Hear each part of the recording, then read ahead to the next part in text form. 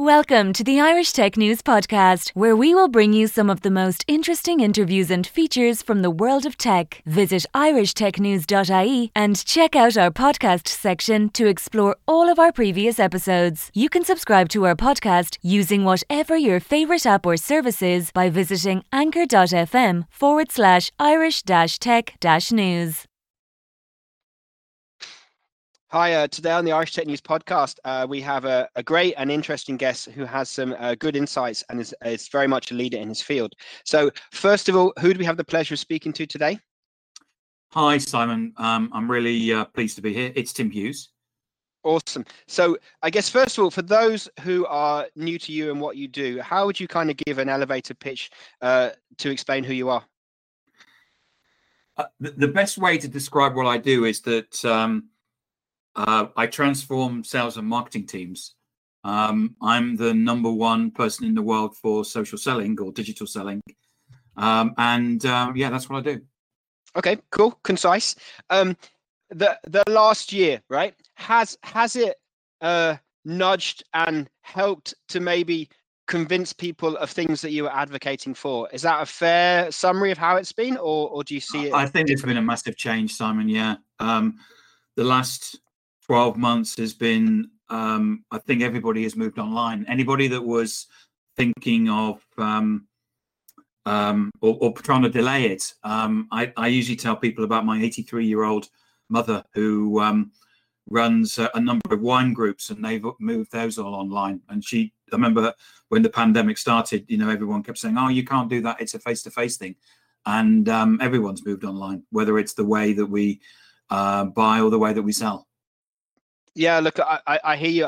My mum's obviously older than me, not quite that old, but again, she has online book clubs now. So I think definitely and I was thinking about this before we were interviewing you, that we've had remote internships for 5 years, and not all colleges have been interested in that, but then they were forced to do it, and then they realized that it wasn't as scary as it was, and it's opened up new opportunities for us. Are you seeing it that way too?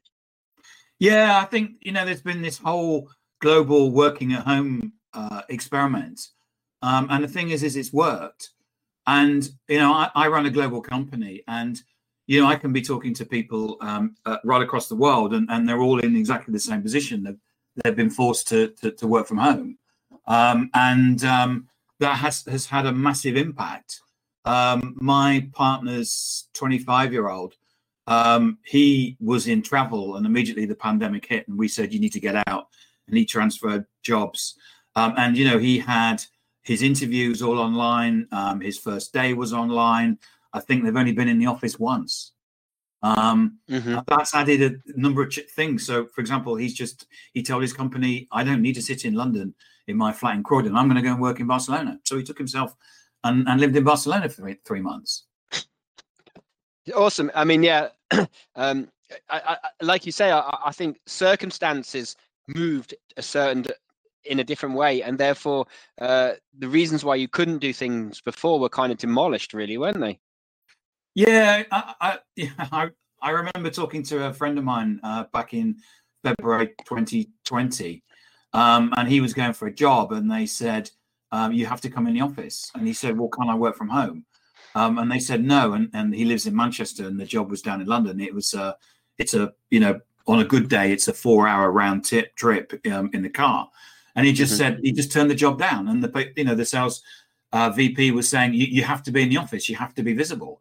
And all of that's been blown up. And I know that people can't, well, there are some people that can't wait to go back and be analog again. But for most of us, I think we're actually quite happy the way that we are.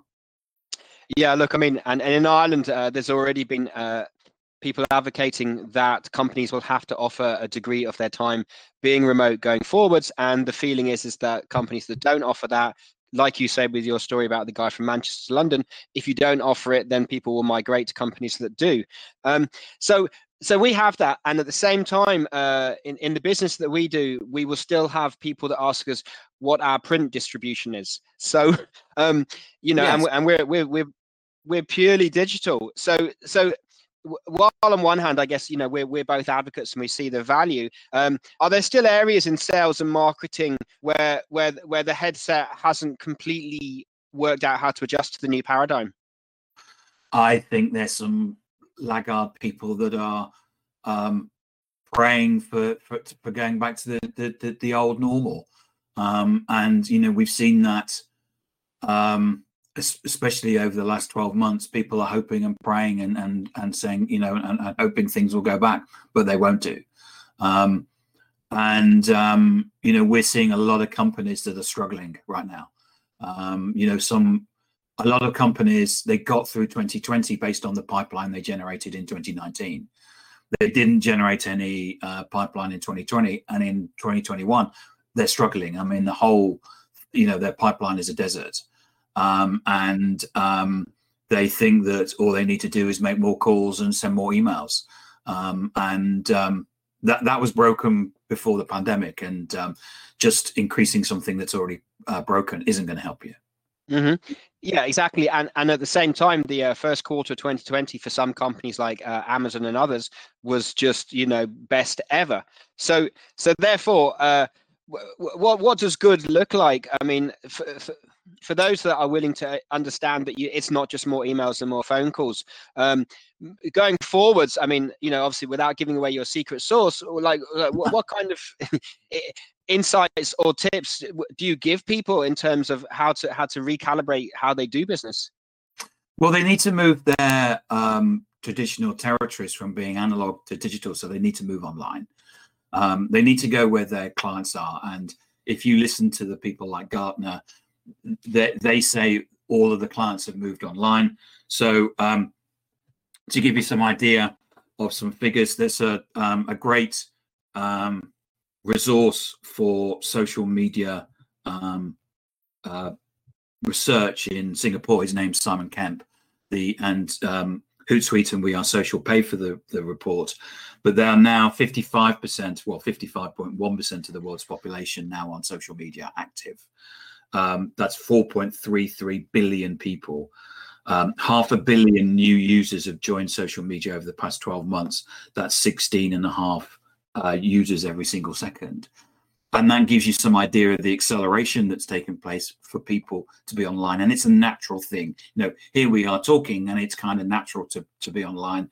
I think that what happened 12 months ago, people weren't used to putting the videos on Zooms and Teams, and now they are. And it's a natural way of working. And so we actually say people have got to do three things. The first thing is that they need to look good on social. So that's not about having a CV. This is not about you getting another job. This is about you looking good to your buyer. So your buyer is looking for someone that's going to help them, that's going to provide them with the insight and the support they need.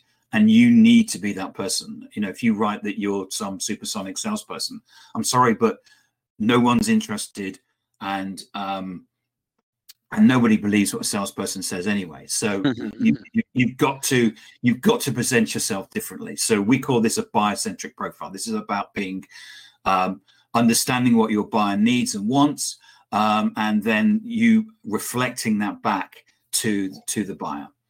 The second thing you need is a network. So I have next to me in my office here a big pile of cardboard business cards, which is a kind of the way that we used to work in the past, which is we swap business cards, and it worked really well. But the problem is that people change their jobs every 2 years, and you needed to update it. We have a system that allows us to do that, which is LinkedIn. So you're able to connect to people, have conversations with people, and ultimately that can lead to commercial transactions. So the thing is you need to build a network, and there's an old cliche that your network is your net worth. It is very true, and you need to build as big and as wide and as varied network as you can. The third thing you need is content, and the reason for that is that we know that our buyers are online consuming that content. They're looking for insight. They're looking to be educated. They're looking for something that they don't know. The best content that can be created is for salespeople to actually create that themselves. in an authentic way. Share your expertise, share what it is that you know, just like I'm doing with your audience now. And what you'll find is that actually, well, we find that buyers actually will take a step forward. So traditionally what happens is that someone says, buy my product because it's great and I'm the best salesperson in the world. We're not interested in your product. We're not interested in your company. Because you're a salesperson, we're not interested in you. If you present yourself as who you are, create a network and create content which is authentic, which is insightful, which is educational, you'll actually find that that buyers will actually take a step forward towards you. And this is the transformation that we're seeing from the traditional push marketing of cold calling and email to actually pull, which is where people are coming to you. So I did a video yesterday of 5 things that people needed to need to be looking at in terms of their social media presence on business. And one of those I talked about was the importance of inbound. So inbound is where people are looking for your products and service online. They see you as the natural response and the answer to their problem, and they come to you and they say, we're interested and we want to buy from you. And the way that sales teams should be organized now is that they should be getting that. If your sales team is not getting inbound, and that's across the whole of your sales team, then there's something wrong, because they should now be on social. Your clients are on social, your prospects are on social. They should see you naturally as a leader and walk towards you. Yeah, definitely. And also I get people to reflect on, if you're researching whether to buy into a service or a company, you want to see who they are and are there people behind the brand, and if there are, like we've been looking at one, ecological building supplies, and they're doing tutorials and they're talking through, so you can see that they do know what they're talking about, and like you say, that is very much inbound driven, and it is an interesting step, because it's a bit like maybe 5 years ago the conversation with a lot of CEOs was I don't do social media because I don't have time to tell people what I'm having for breakfast, whereas you contrast it with the Richard Bransons, who you have some kind of sense, yes, maybe it's cultivated and curated, but you still have a sense of some people, and that helps you to decide, are these people that I'm aligned with? So I think what you're saying definitely makes sense, and yet equally it's not something that we see with all companies. Yeah, I totally agree, which is that it's not actually just about moving your salespeople onto social, it's about moving the whole business. So if you think about recruiting, you want to be the employer of choice within your particular marketplace. The way that you do that is that you empower the people that are part of the recruitment process to talk about how fantastic it is to work in your organization, the culture, the diversity, all of the things, because what happens is that we don't know if we look at your people and they're not talking on social, then it's invisible. And a lot of people will say to me, oh yeah, the great thing about our company is the culture. It's like, well, I can't tell that because you're not talking about it. And if you think about if we're going to invest money in buying a product, it's not just about that the salesperson is going to help me. You're buying into, is this company, does this company have the same values as me? Is this company doing things around diversity? Is it, there's a lot of social issues and the social transformation going on within society. Does it support does it support the things that I believe in? The same with the CEO. The CEO has an opportunity to talk to the world about the things that matter. So if you take Bernard Looney at BP, most people in the past have seen BP as an organization that's just an oil company. And what Bernard is doing is he's talking to to his clients, his investors, his shareholders, the stakeholders, the clients within companies, through his use of social media, and saying, this is now what BP stands for. These are our new values. Accenture are doing the same. Accenture recently, last week, donated money to the India COVID situation, because they've got a lot of people at Accenture work in India. And they were able immediately to take that to the market. Julie, the CEO of Accenture, has something like 125,000 followers on LinkedIn, and she was able to speak that immediately to her followers out there on social. And so it's not just about sales; it is about every touch point within your organization should be talking on social and being social, because that's where we are now, and that's where your prospects and clients are. Yeah, and if you feel there's an alignment, then you're more likely to engage with them. And so in a lot of interviews we've had with people who are interested in B Corps and tech for good, green tech, clean tech, they feel that this values alignment is becoming an increasingly important criteria, particularly for the younger generations. Millennials and younger, Z generation, and even I think the new one's called Alpha. So this is potentially positive, because it means that it's not just greenwashing. There's more of a holistic understanding of the need for being aligned with the United Nations Sustainable Development Goals. But do you feel that we've moved to the point where this is systemic and embedded, or the ones that you mentioned, which are great examples, are they still minor exceptions that prove that most people aren't like that, or are you seeing a shift towards more of an understanding of the need for a holistic, that we have to walk the walk and practice what we preach? I think there's been a tipping point, Simon, where yes, Bernard, Julie, James at Brewdog, the CEO of Brewdog, what they're doing is that they're leading in the way, and whereas 2 years ago, you go, oh, well, it's Richard Branson, and yeah, but he's got a team of people, and I'm not Richard Branson, and I kind of got that, and I can understand that. Now it's de facto as a CEO, you've got to be on social. I'm a CEO, and I'm on social, and it's if you think about, well, I did an interview last week, and they said, yeah, but what happens if someone says something wrong? And surely what you need to be doing is controlling the message. Well, first and foremost, if you're not on social, you're invisible. And I think that organizations now realize that they can't be invisible. But if they decide that that's what they need to do, they need to take that to their senior leadership and understand that there is a business case associated with that. So, if you can sell more by being on social, therefore there's a business case that you want to move. If you want to sell less by being invisible, there's a business case associated with that. So organizations now, the genie's out of the bottle. You've got to be on social, and it's not a case of just saying we're not going to do it. We're going to put our heads in the sand and hopefully it'll go away. The argument's been won, and you've got to go with that. Yeah, definitely. I hope so. We have a few that aren't like that, but I guess, like you say, that's just nervousness and fear sometimes, rather than that their approach still works. I've got a friend of mine that did that must have been probably about 20 years ago.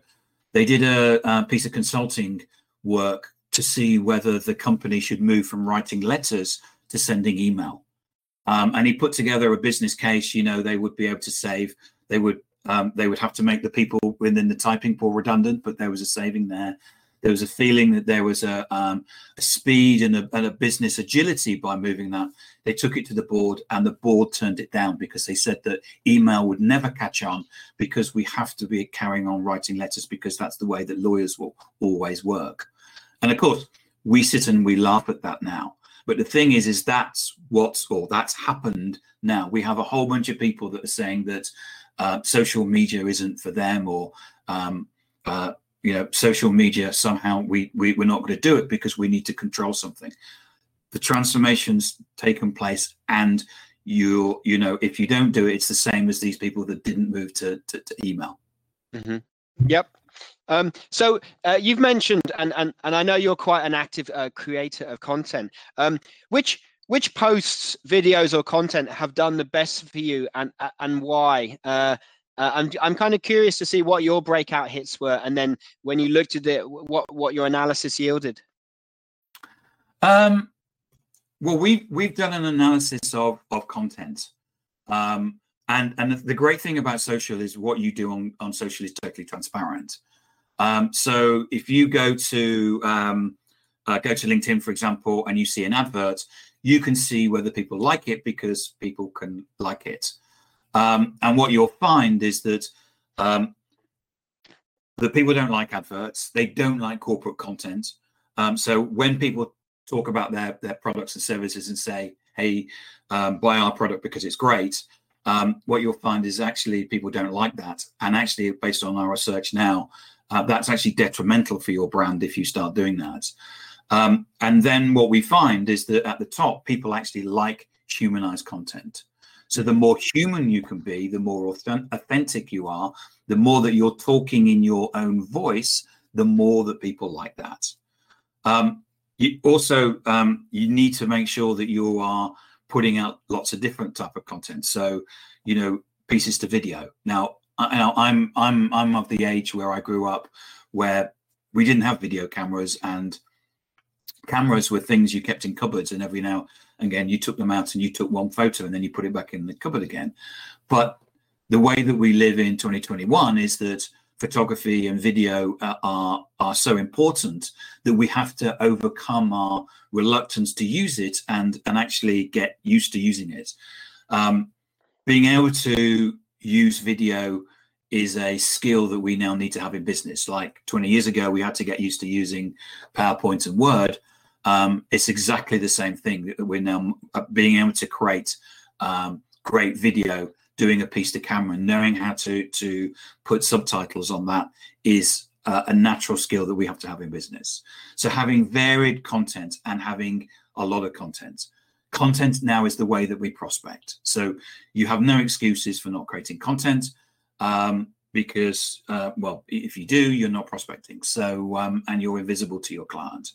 So, we need to be putting out content. I put out a piece of content every single day, 7 days a week, because I know that my prospects and my clients are out there on social 7 days a week. So I need to be there when they are. So that's really how I see content. Mm-hmm. Yeah, and so I agree with you, and I definitely think the same. Sometimes I feel like there's a degree of escalation that then you are feeding the monster, and then so with the podcast we've been looking at what's an optimal amount of content, and I think I agree, and then I'm also trying to analyze when's the point when less becomes more again, and when you've gone too far the other side, and possibly more than once a day is more, because you have that audience saturation as well. I mean, or is that not yet a factor? I would, if we take something like LinkedIn, I would only post once a day, twice maybe in exceptions. Because of the way the algorithm works, actually, if you post certainly more than twice, it actually downgrades the posts. But you've got to remember that you don't know when your buyer, your prospects, your audience are going to be on the platform. They may be someone that goes on a Tuesday, and you decided, well, I'm only going to post once a week and I'm going to post on Wednesdays, so they won't see you. So you need to be making sure that that providing content is not about you, it's about your audience. Also, what you'll find is that I write content which is around moving organizations and businesses to social and digital, and some people I know will read it. I get a lot of people who read it who may not like it or comment on it because they're too scared, because they're the people they're working for are telling them their leadership is telling them to make more telephone calls and send more emails, which the people know that don't work, but the leadership don't seem to understand that. You need to be making sure that you're creating content. In a way, I'm very lucky that I'm in a situation I can create the content that I want.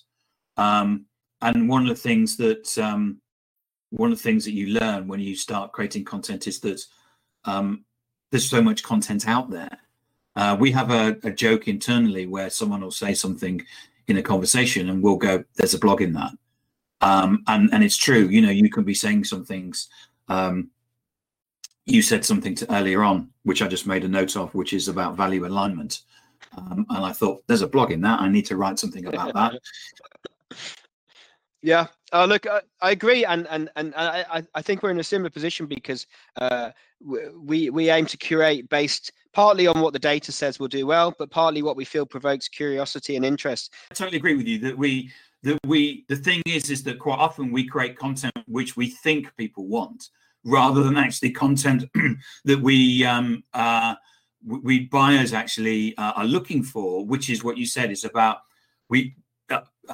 working to people's curiosity, providing them with something that they don't know already. You know, providing them with, you know, if I can take Simon Kemp's research and boil that down into 2 paragraphs and say, these are the 2 paragraphs that you need to know from that research, you've just saved somebody 30 minutes from reading the research. They see you in a good light for doing that. Yeah, definitely. Yeah. And then always the thing is that if you then feel there's value, or if it does well, you then do a deeper one. But, you know, it's okay to start at a high level, and if that flies. So for you, what are your sources of information and inspiration that help you to remain relevant and up to date? I do a lot of work. I spend a lot of time on social. And so my network tends to be a source of inspiration. Simon Kemp, his research is certainly inspirational.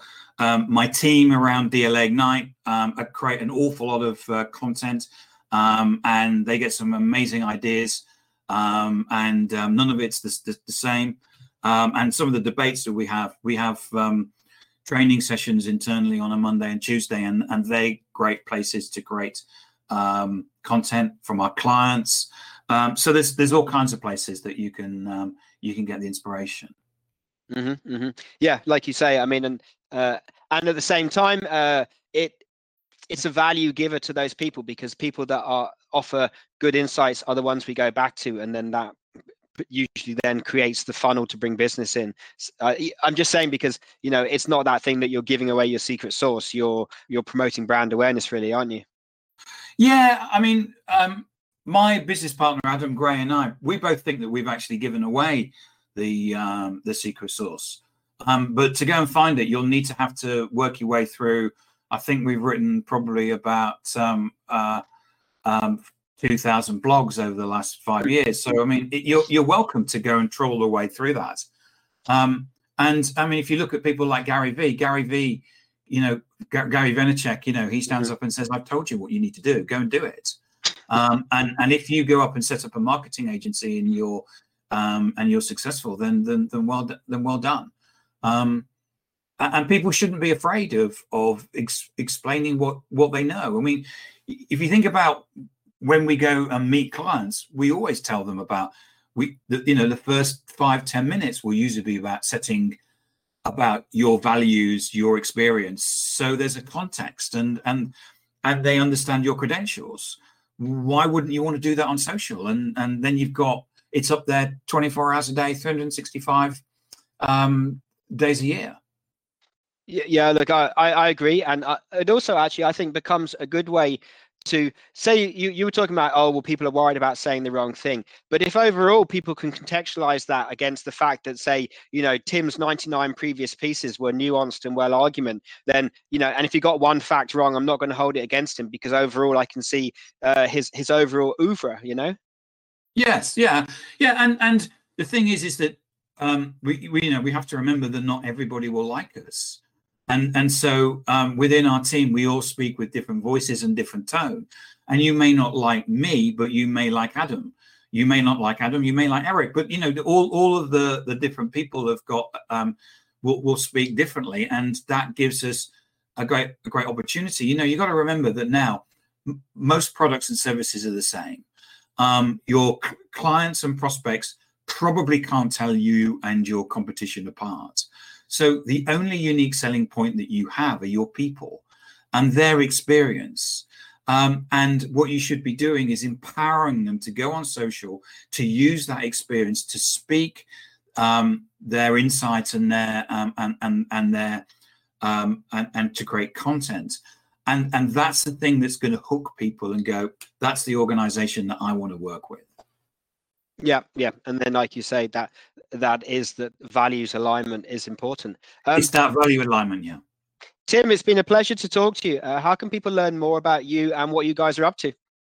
Well, our website is dlaignite.com.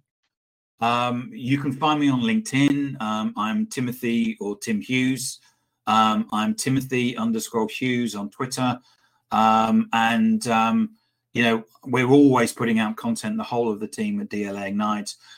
We like to think that it's insightful and educational. And if you're even just putting your toe in and thinking, well, I might have a look at the social selling, then it's worth following us, because we share an awful lot of insights on it. And don't forget my first book, Social Selling Techniques to Influence Buyers and Change Makers, which is available on Amazon worldwide. Awesome. Cool. Thanks, Tim. It's been a pleasure to talk to you. Great. Thanks, Simon. Thank you for listening to the latest Irish Tech News podcast. Check back every day for the latest episode. You can follow us on Twitter @Irish_Tech News, on Facebook, facebook.com/Irish Tech News, on LinkedIn, linkedin.com/Irish-Tech-News, on Instagram, instagram.com/Irish Tech News.ie, and on TikTok, tiktok.com/@Irish Tech News.